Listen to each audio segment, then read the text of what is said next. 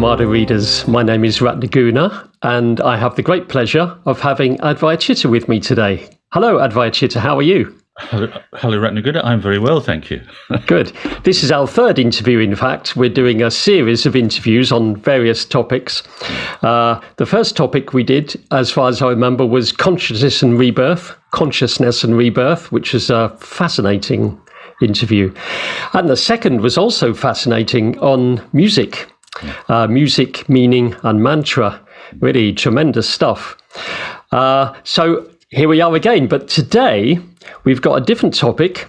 We've got a topic around Buddhism and psychotherapy, Buddhism and psychology.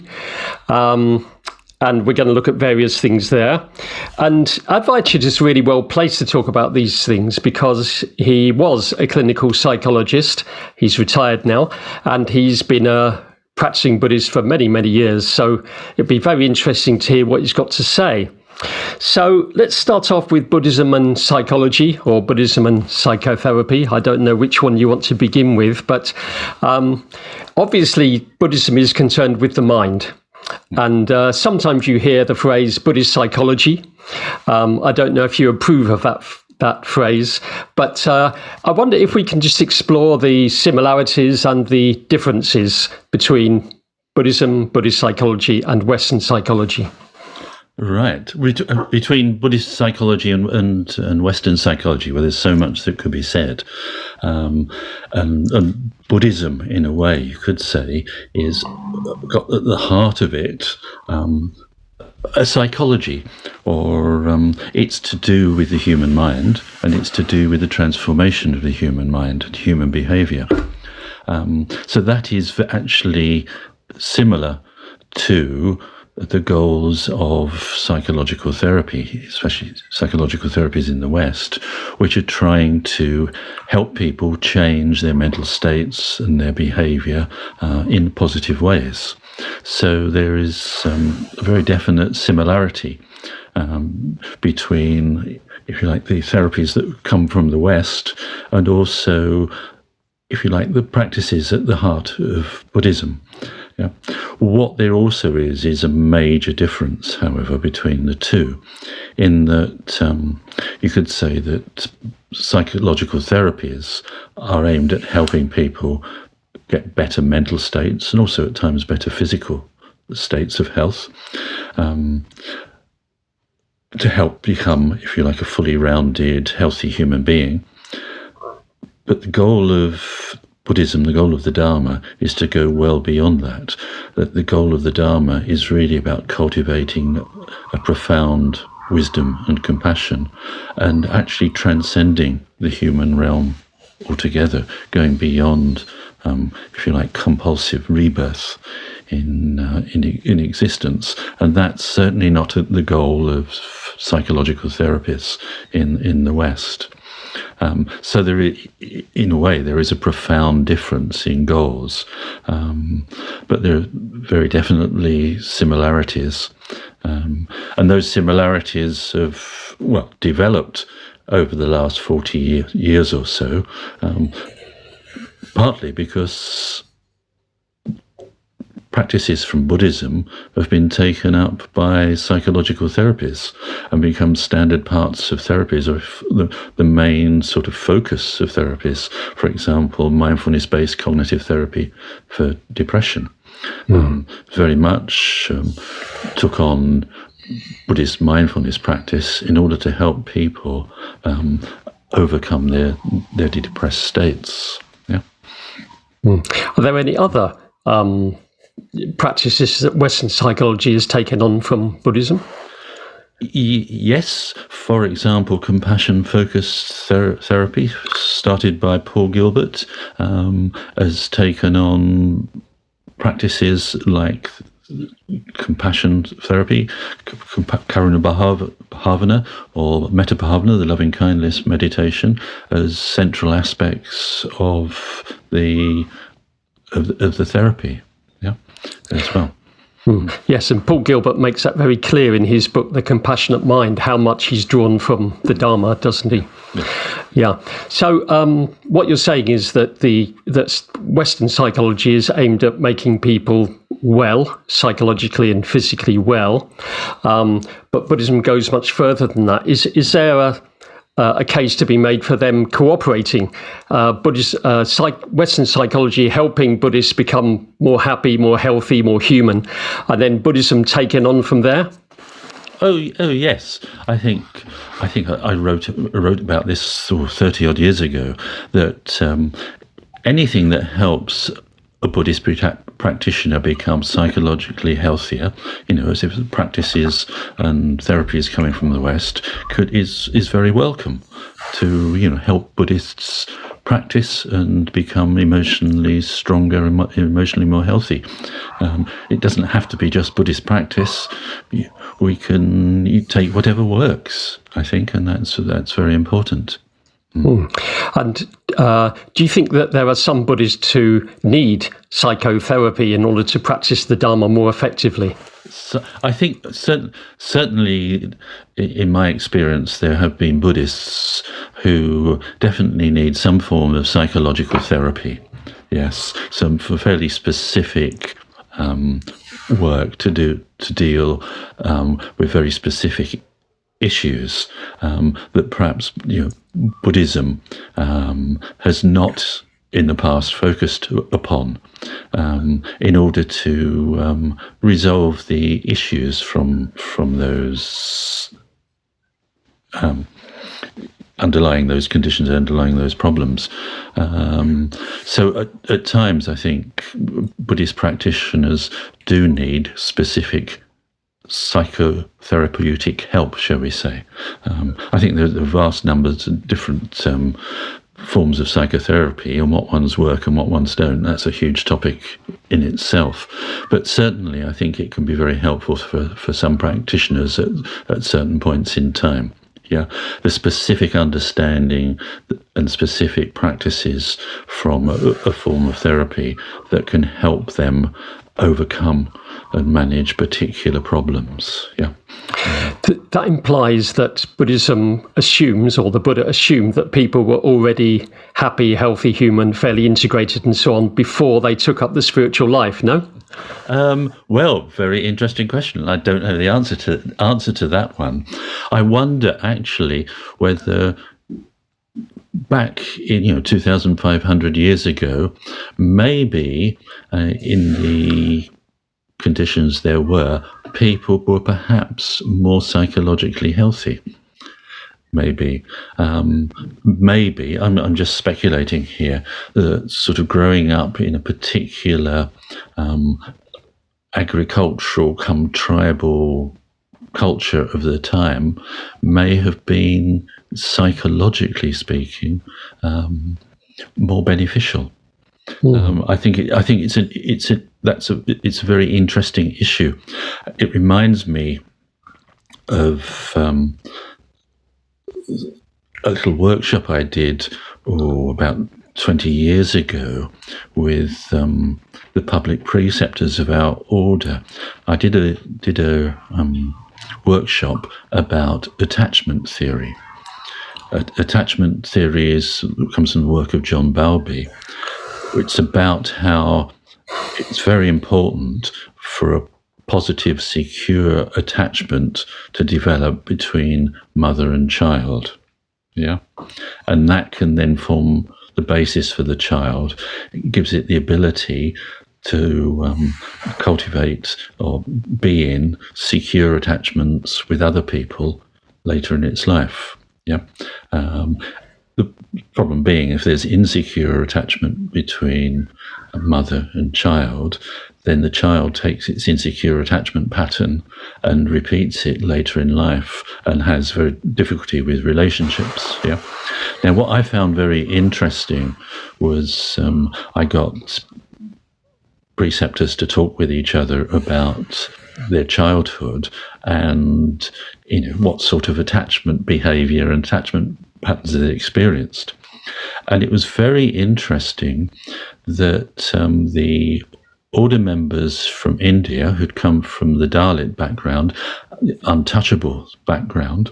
Now, these are people in many ways who were one of the most deprived groups of people on the planet, you could say. It was very interesting, however, that they described much more secure, positive attachment patterns in childhood than, say, all the Europeans that were there. Yeah, it's like they experienced a much more loving, kindly, caring environment amongst their group, and I found that very, very interesting. Yeah, and if you like, it relates to our question. Perhaps in those sort of conditions in the past, despite it was a much more poor material situation than we have now, people actually experienced more sort of positive attachment early in their life, and therefore they would have been sort of psychologically in a more positive state later on. Yeah. Very interesting, because I'm just thinking now of the famous Buddhist teaching of non-attachment. We're supposed to be practicing until we get to a state of non-attachment. We're not attached to anything at all. But now you're talking about positive attachment. So how do those two ideas come together? Well, the word attachment means two different things in those cases, yeah. So I think it's very important, I think, to acknowledge, if you like, secure attachment, positive attachments between human beings, yeah. In other words, caring, loving relationships, yeah, where each person actually matters to the other person, yeah. And I think that's very different from attachment, as it's often used, in English to refer to an aspect of Buddhist teaching, which is really attachment, grabbing onto something, holding onto something, which you don't want to let go of because it maintains your identity, shall we say, in some way. Now, I think those two sorts of attachment are very, very different.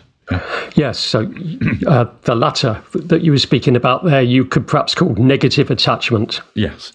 Yeah. So, but do some Buddhists misinterpret the meaning of the Buddhist idea of non-attachment, so that they try to be detached from the rest of humanity rather than in good, loving communication with everybody, but not needing them?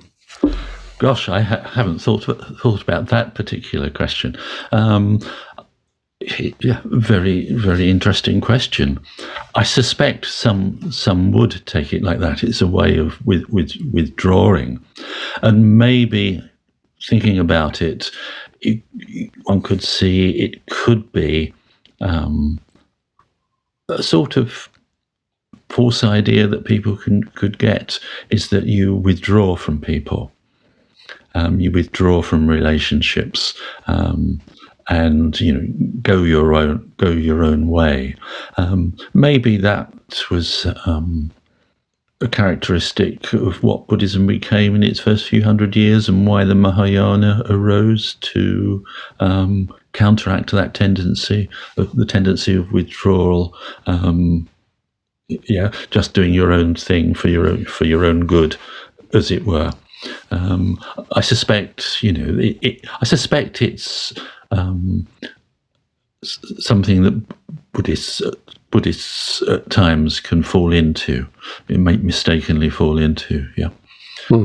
So perhaps that someone who is fell foul of the attachment that they did when they were young, and now kind of lives in a slightly detached way from other people. I don't know if that happens.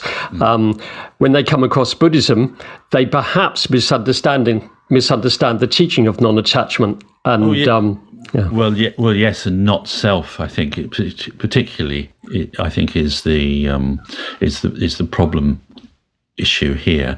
Not so much non-attachment, but not self. Yeah, people who have grown up, if you like, with insecure attachments and if you like, bad feelings about themselves that come from those poor attachments in childhood, They can be attracted to the idea of not self, because if they have no self, they don't have to hate themselves. Yeah, it can be a way of escaping a form of self-hatred, a form of looking down upon yourself, self-blame, which comes from problematic relationships in childhood. Yeah. Just in case there are any people watching this who aren't Buddhist and don't really know what you're talking about with not self, can you just say a little bit about the no self doctrine for us? Yeah, the no self doctrine, the doctrine of anatta, is that each of us does not have a separate, unchanging self. Yeah. Now that's actually something that's it's a very subtle, very difficult concept, or it's a concept that refers to something that's very difficult to get hold of or understand. It's also to be experienced, yeah. And I think there can be very much a tendency amongst some people in the West, and I think through Buddhist history as well, to take that quite literally, that you don't exist at all, yeah.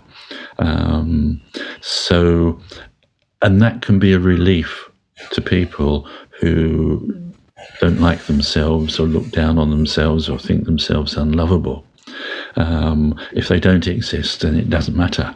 That all those things don't matter anymore. They've gone beyond it. Now I think that's a rather sad position to be in, and also in the first place, and then to use not self to escape it. It's rather sad that people can get there. I think people can sort of stay in that sort of state. It's what I call a state of dissociation, and even believe that they've become enlightened because they're not experiencing lots of emotions or anything.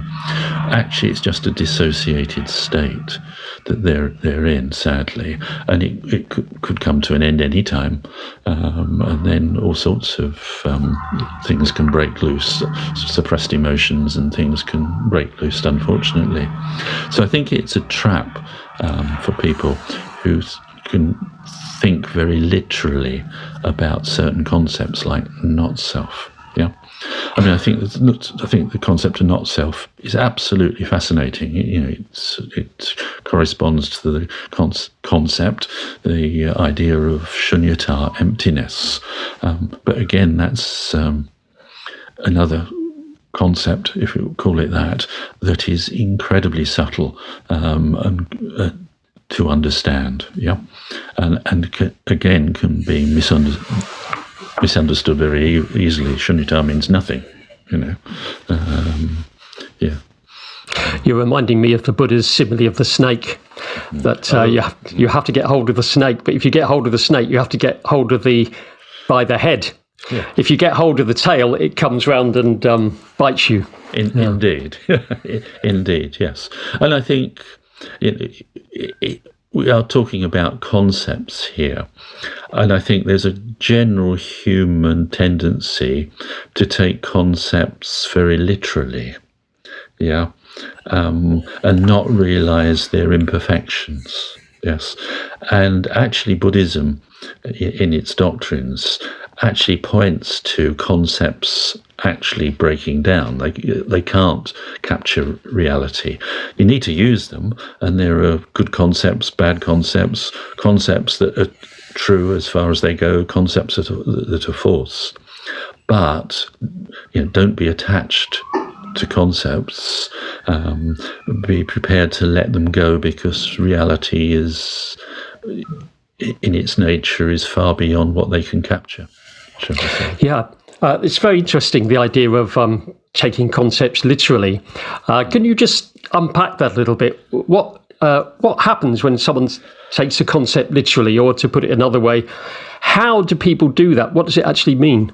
What does it mean? Well, we can do that in various ways. I mean, I've mentioned taking the idea of not self literally. So you really believe that you don't exist Okay, so and there are practices that make you look, into your current experience, and like pointing to your own face and saying what's it pointing at? Actually, in your experience now, for example. Oh, well, it's not really pointing to anything. Is there anybody watching it? No, I don't exist. Yeah, I'm sort of simplifying, but it can be like that. It goes to what I call the nature of sense consciousness is actually non-dual, but that is again something that's subtle and difficult to understand. Yeah, so that's one way of taking a concept too literally. For example, not self. It means literally I don't exist at all. I'm just this thing going around. Well, not a figment of God's imagination, maybe. Yeah, well, whatever, but it can happen in other areas as well. It can happen in science. Take a concept like the length of a piece of string. Okay. How long is a piece of string? Exactly. How long is a piece of string? Okay. Well, you can give it a number. You can have rulers and tape measures to measure it. It has a definite meaning. There's a piece of string. But okay, so if you can get a length of a piece of string, can you get half that length? Well, we'd say yes. Say it's a piece of string is 1 meter long, then you can have half a meter. And then you can have 1/4 meter, length, and 1/8 of a meter. So can you have lengths that are as small? You keep halving it. Does it make sense to do that? Well, you can always generate a number that's half the number you've got. But actually, the physical world, the concept of length starts breaking down when you get onto a small level, something called the Planck length. And something called the what? Planck length, yeah. That's not Planck as in a bit of wood. That's Max Planck, the physicist, yeah. With a C. Yeah, and there's a small length you can't measure smaller than because of, all sorts of reasons I can't go into here. Yeah, basically the idea of length being something you can understand and give it a number to breaks down. Now, we need to use length. You can't build a bridge, without being good at measuring lengths and things. Otherwise, you have a bridge falling down. It's not something that's arbitrary or whatever. But as a concept, we need not to take it too literally. And of course, physicists, exploring, subatomic matter, discover things like, it becomes problematic. How on earth can we measure below that? So does it make any sense to talk about things being less than a Planck length apart? Does it make sense that there's a particular position in space? All these things start becoming problematic. Yeah, it's like we need concepts to understand the world, and they're important. Yeah, whether it's in physics and engineering or whether it's psychology. But don't grab onto them too much. Yeah. Again, don't be attached to them. The nature of reality is more complex than that, shall we say? Interesting.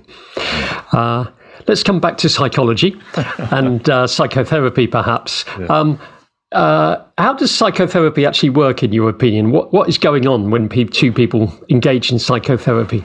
Oh, gosh. Well, various things. I mean, there are different sorts of psychotherapy. And I confess these days I'm out of touch with various of them or where they've got to. In the past, there was things like psychodynamic therapy, behavior therapy, and so on. And they had the different emphases and different ways of doing things. What I would say, was based on 40 years of doing it, helping people change. What I think is important about effective psychotherapy, effective psychological therapy, is that there is a helpful conversation between two people. The person who needs help and the person trying to help them, yeah? And needs to be a helpful conversation. And that, needs to be helpful conversations arise in situations where the person helping actually does care what happens to the person they're helping, yeah? It's not just any old thing they're doing. It matters. And actually that person on some level, deep down, matters to them, yeah? So I think there needs to be a sort of quality of the relationship, yeah? But I think also there needs to be, at times, it's like there's an educative part of psychological therapy. People need to learn to understand their own mental state, say, their own mental health and their own physical health, and also need to understand, what they are and what affects them, yeah. And they need to understand that there are ways and things that they can do that can help them improve their mental state and or their physical state, yeah. So, if you like, the therapist at times is an educator needing to teach people about these things if they don't know about it. Teaching them how to relax or to do mindfulness practice, for example, or to challenge, if you like, catastrophic thinking that they're having when they're anxious. So there needs to be that sort of educative aspect to it too. So you've mentioned three things then. You've got the helpful conversation between two people, and the therapist has to really care about the other person. They matter to them. And thirdly, the therapist has got information. They can educate them in certain ways. Yes. So I was going to, before you mentioned that third one, I was going to say, well, why do we need therapists if we can have helpful conversations with people that are helpful to us? But I suppose the added dimension is the therapist has been trained and they can educate people in what to do. Yes, well, that they have learned and do have a real practical knowledge of what affects people's mental states and physical states, and on what can be done to improve them. They actually do know how anxiety states can arise and be kept going, and also how they can be counteracted effectively, yeah? So they do have that specific knowledge, and that knowledge can come from a variety of places, the work of other psychologists and therapists. It can come from their patients, their clients who they've had previously, who they've learnt from, what the client has done that's worked for them. Well, that's good knowledge for a therapist to take on board, learn from your clients, so you can help other clients with what your previous clients have been able to do as well, yeah? And also for their own practice as well, working on their own mental states and having some understanding of that. Yes, I want to go back to the idea of helpful conversation.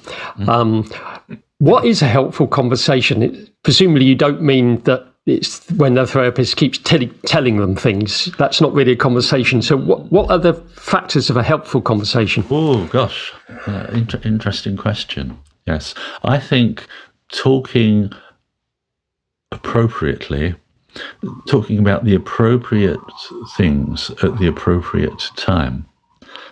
Yeah, I think timing is very important, and as I say, the level, what precisely you talk about when matters very much too. Yeah, so if you say too much, it can go over people's heads. If it's at the wrong time, it doesn't work. When at another time, it can be much more helpful.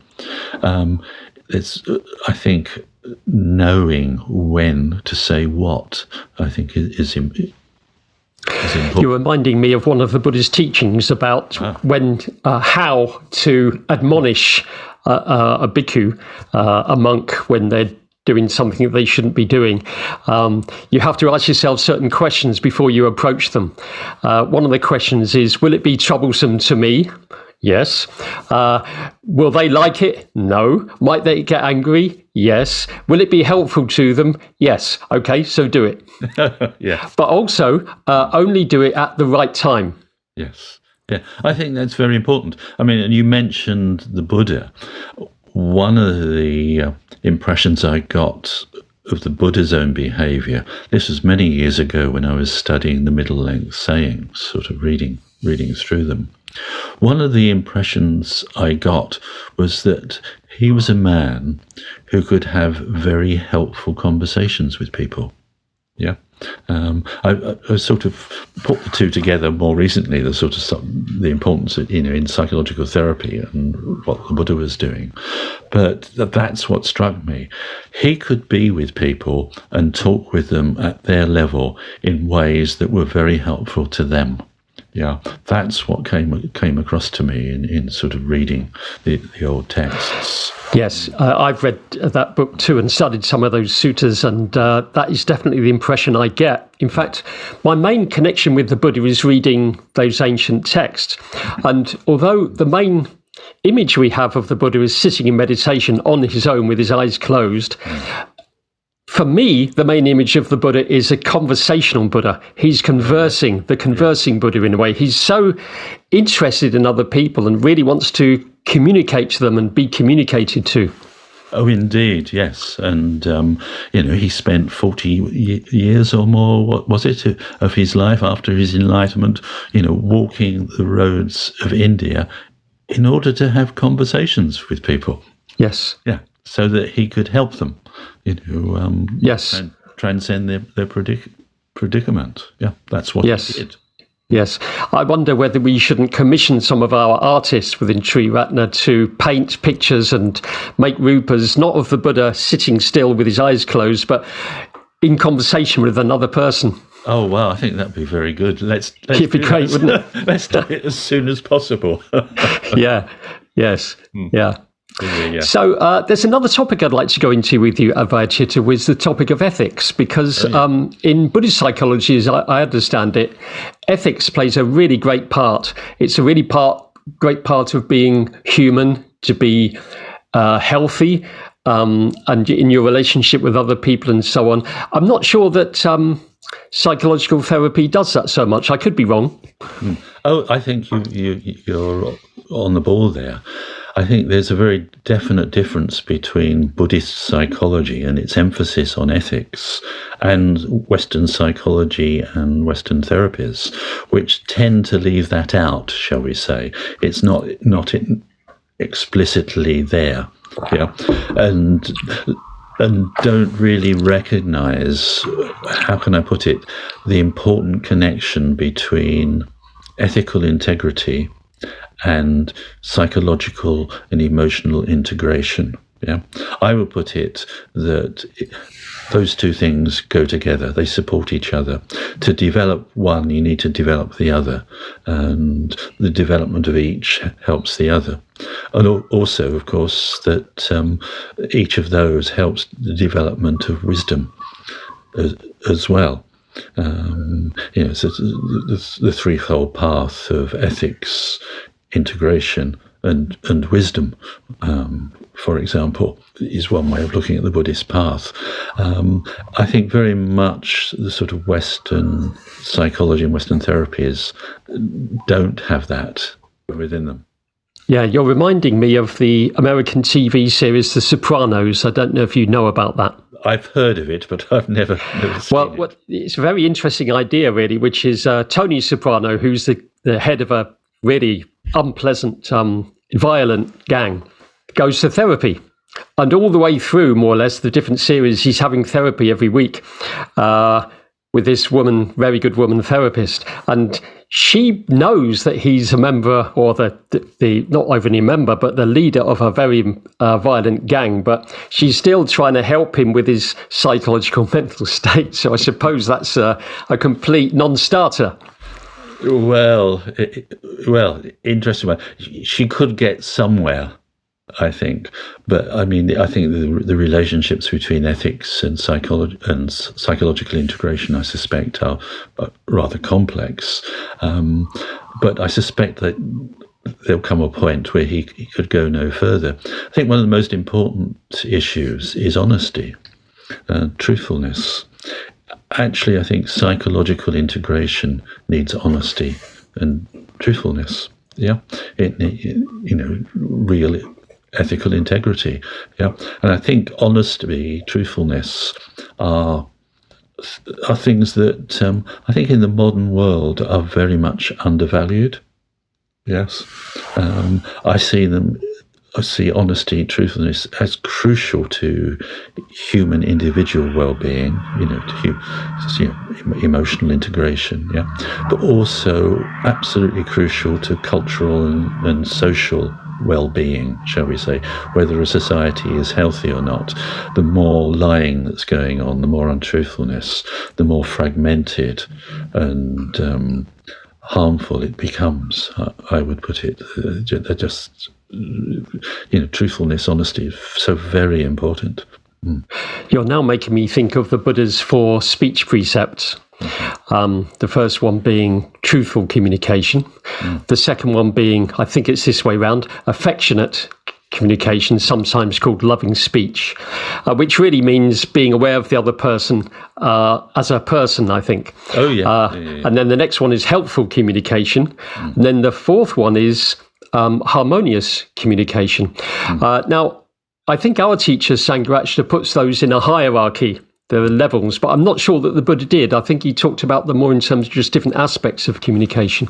Yeah, I'm not incredibly familiar with what the Buddha said about them. I know about them, and I find them very interesting, and sometimes I wonder about the last one, harmonious, whether sometimes one needs to say something that's not harmonious, in fact.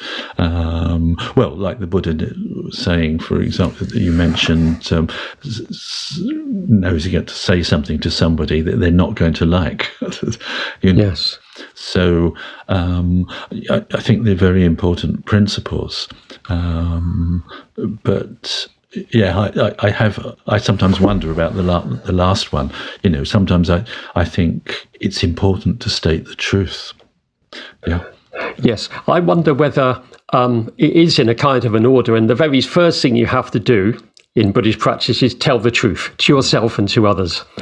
Then once you've got that sorted, make sure that when you tell the truth, you're taking the other person into account, affection and, and then if you've got the ability to, based on the truth, you might be able to help people.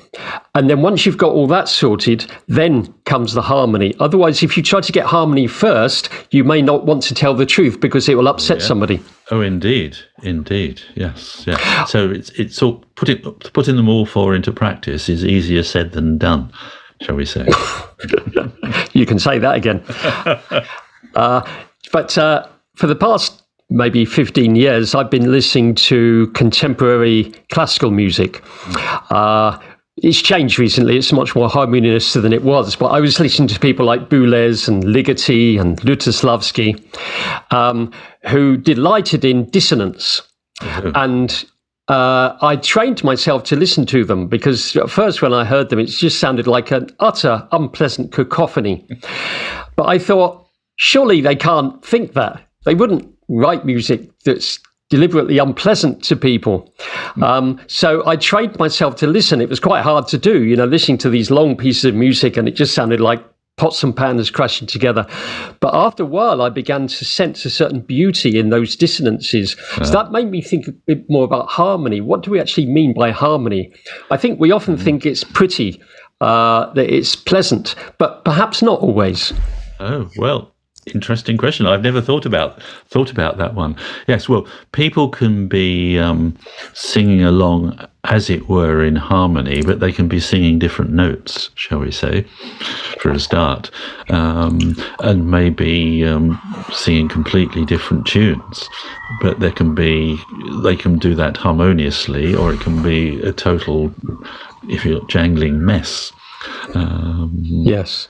And sometimes to get to harmony between two people, they need to tell the truth first, listen to each other's truth, talk that over, and then there may be possibility of harmony afterwards. But you don't get real harmony by holding back what you really think.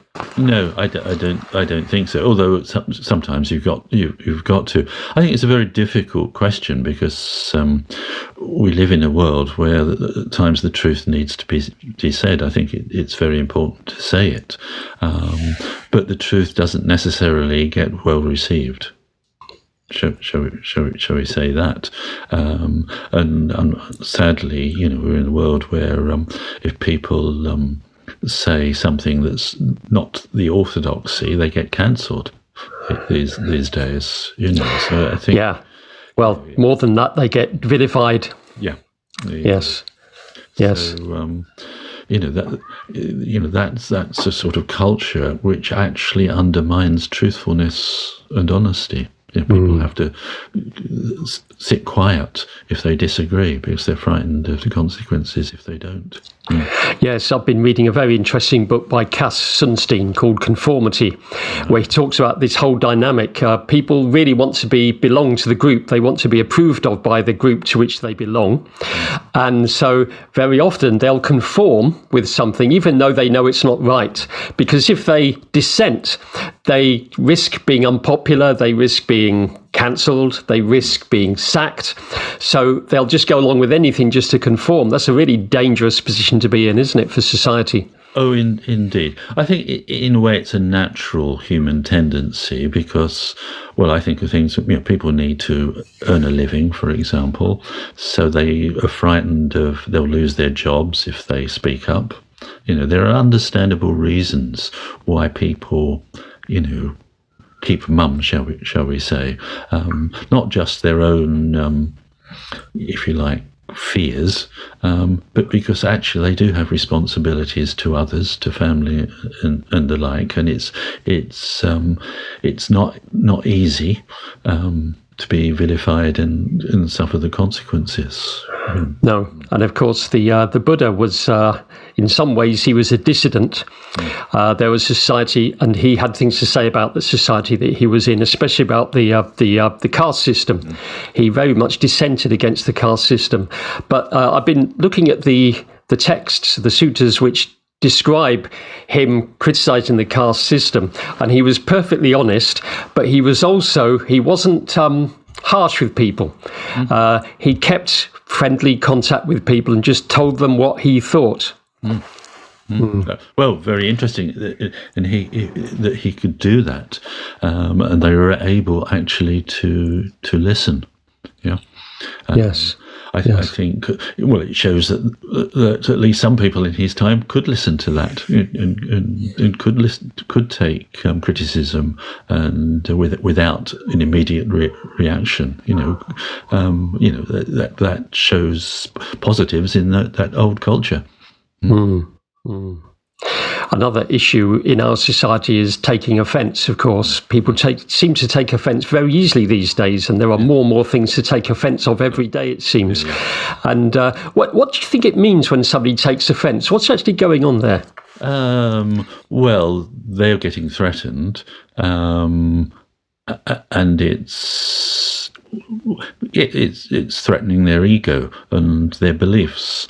So that's what's going on. They don't like it, so they take offence. I mean, I consider taking offence itself to be an unethical action. Actually, one should be able to take all the mud slung at you without taking offence at it.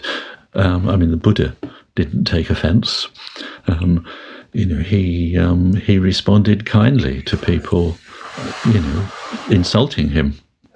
It's very, very interesting. I only know of two episodes in the canon where the Buddha is definitely offended, and one of them is by a Brahmin who has a name something like the Angry One. And he really has to go at the Buddha because the Buddha's been converting Brahmins to the Dhamma. And this man is really angry with him, and he really offends the Buddha, or tries to offend the Buddha. He gives offense very strongly. And I'm sure you know this story. The Buddha just says, when you give someone a gift and they don't want it, and they give it you back, who does it belong to? Well, it belongs to the giver. He says, well, I don't want that offense, thank you, so it's yours. Yes, indeed. But you can just imagine him doing that with a smile on his face. Yeah. Yes. Well, it's yours, mate. I'm not going to play this game. Yes. Yeah. I suppose the thing I would say to that is, though, sometimes the consequences are worse than they were for the Buddha. I mean, these days people can get seriously harmed if they speak up and say something. So one needs to take that into account, unfortunately. Well, in some parts of the world, it means death, doesn't it? Yeah, if you go against the orthodoxy, you die or you're thrown into prison for the rest of your life. Indeed, yeah. Okay, are there any aspects of Buddhism and psychology, Western psychology, that we haven't spoken about yet that you'd like to say something about? Gosh, there's loads of different aspects. Whether I can say something about them now. I think we covered the topics I wanted to sort of go into a bit now. I think it'd probably take too long to go into specific things, like, for example, the use of mindfulness in modern therapies. What is mindfulness? Is there bad use of mindfulness? There are all sorts of things like that. Yes. Into. You're reminding me now of something that I discovered some time ago, which was mindfulness is an English translation of the Pali word sati, S-T-A-I. And I've got the Pali English dictionary here with me, and I looked it up some time ago, and to my absolute surprise, sati, it doesn't say mindfulness in the dictionary. It says three things. It says conscience, recollection, remembrance. That's very, very interesting, that conscience, or a sense of ethics. Oh, yes. Well, mindfulness practice in the Buddhist tradition very much is based upon ethics, and there's an ethical dimension to it. When it's translated into the Western psychology, that can get forgotten about. I think I even came across once a study that was people trying to say that psychopaths were more mindful because they were more concentrated on the present and not on the consequences of their actions. Gosh. And I think you've really got the idea of mindfulness completely wrong if you think that. I think it applies to psychopaths.